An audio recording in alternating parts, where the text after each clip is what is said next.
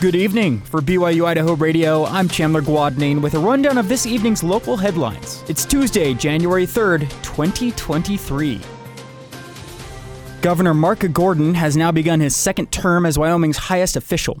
Governor Gordon was joined by the Secretary of State, Auditor, Treasurer, and Superintendent of Public Instruction in taking the oath of office yesterday morning. In his inaugural address, Governor Gordon highlighted the contributions of his staff as well as members of the armed services. He called on the citizens of Wyoming to fight for and protect Wyoming's values. I call on each of us to advocate for and protect Wyoming values. We must always stand up for what makes Wyoming so wonderful: our people, exquisite wildlife, open and wild spaces, vibrant energy, abundant agriculture, the pursuit of equality for all, an abiding regard for our liberties, respect for one another, and helping each other in times of need. He also spoke about his optimism for the future. I believe that Wyoming's greatest days are ahead of us.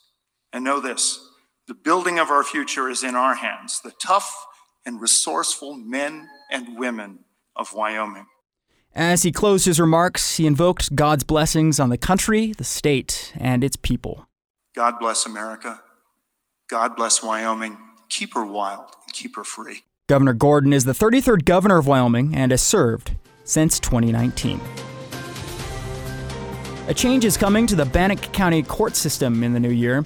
Local News 8 reports that beginning today, the Bannock County Adult Probation and Pretrial Department will start using the Public Safety Assessment to evaluate people charged with a crime. The report provides an evidence-based assessment that gives judges a score based on our defendants' past criminal history and their failure to appear rates. The hope is that the new reports will increase community safety as well as promote a more fair justice system. The study of quantum mechanics unlocks new discoveries every day, and now those discoveries will be a part of the work done at the Idaho National Laboratory. Quantum mechanics is the study of how atoms and subatomic particles behave. East Idaho News reports that scientists at INL will now explore quantum mechanics in a new synthesis laboratory. The lab will be able to study radioactive elements. Staff there will study these elements using a method known as molecular beam epitaxy. In speaking about the new venture, an INL scientist said INL is the perfect place for this research because we're interested in this kind of physics and chemistry. We're hoping we can discover some new phenomena or new physics that hasn't been found before. For more about the project, you can visit inl.gov. The winter season brings with it a new year, snow, and hazardous road conditions. I had the chance to speak with Matthew Condi earlier today of AAA Idaho. He told us that there are some key things drivers can do to reduce the risks of driving in the snow. It starts with good preparation. First of all, as a driver, not just taking into account your skill level, but the skills of those around you. So checking weather and traffic conditions is always important. And then when you do hit the road, make sure you're well rested and well prepared physically. You want to avoid wearing bulky coats that could restrict your movement behind the wheel.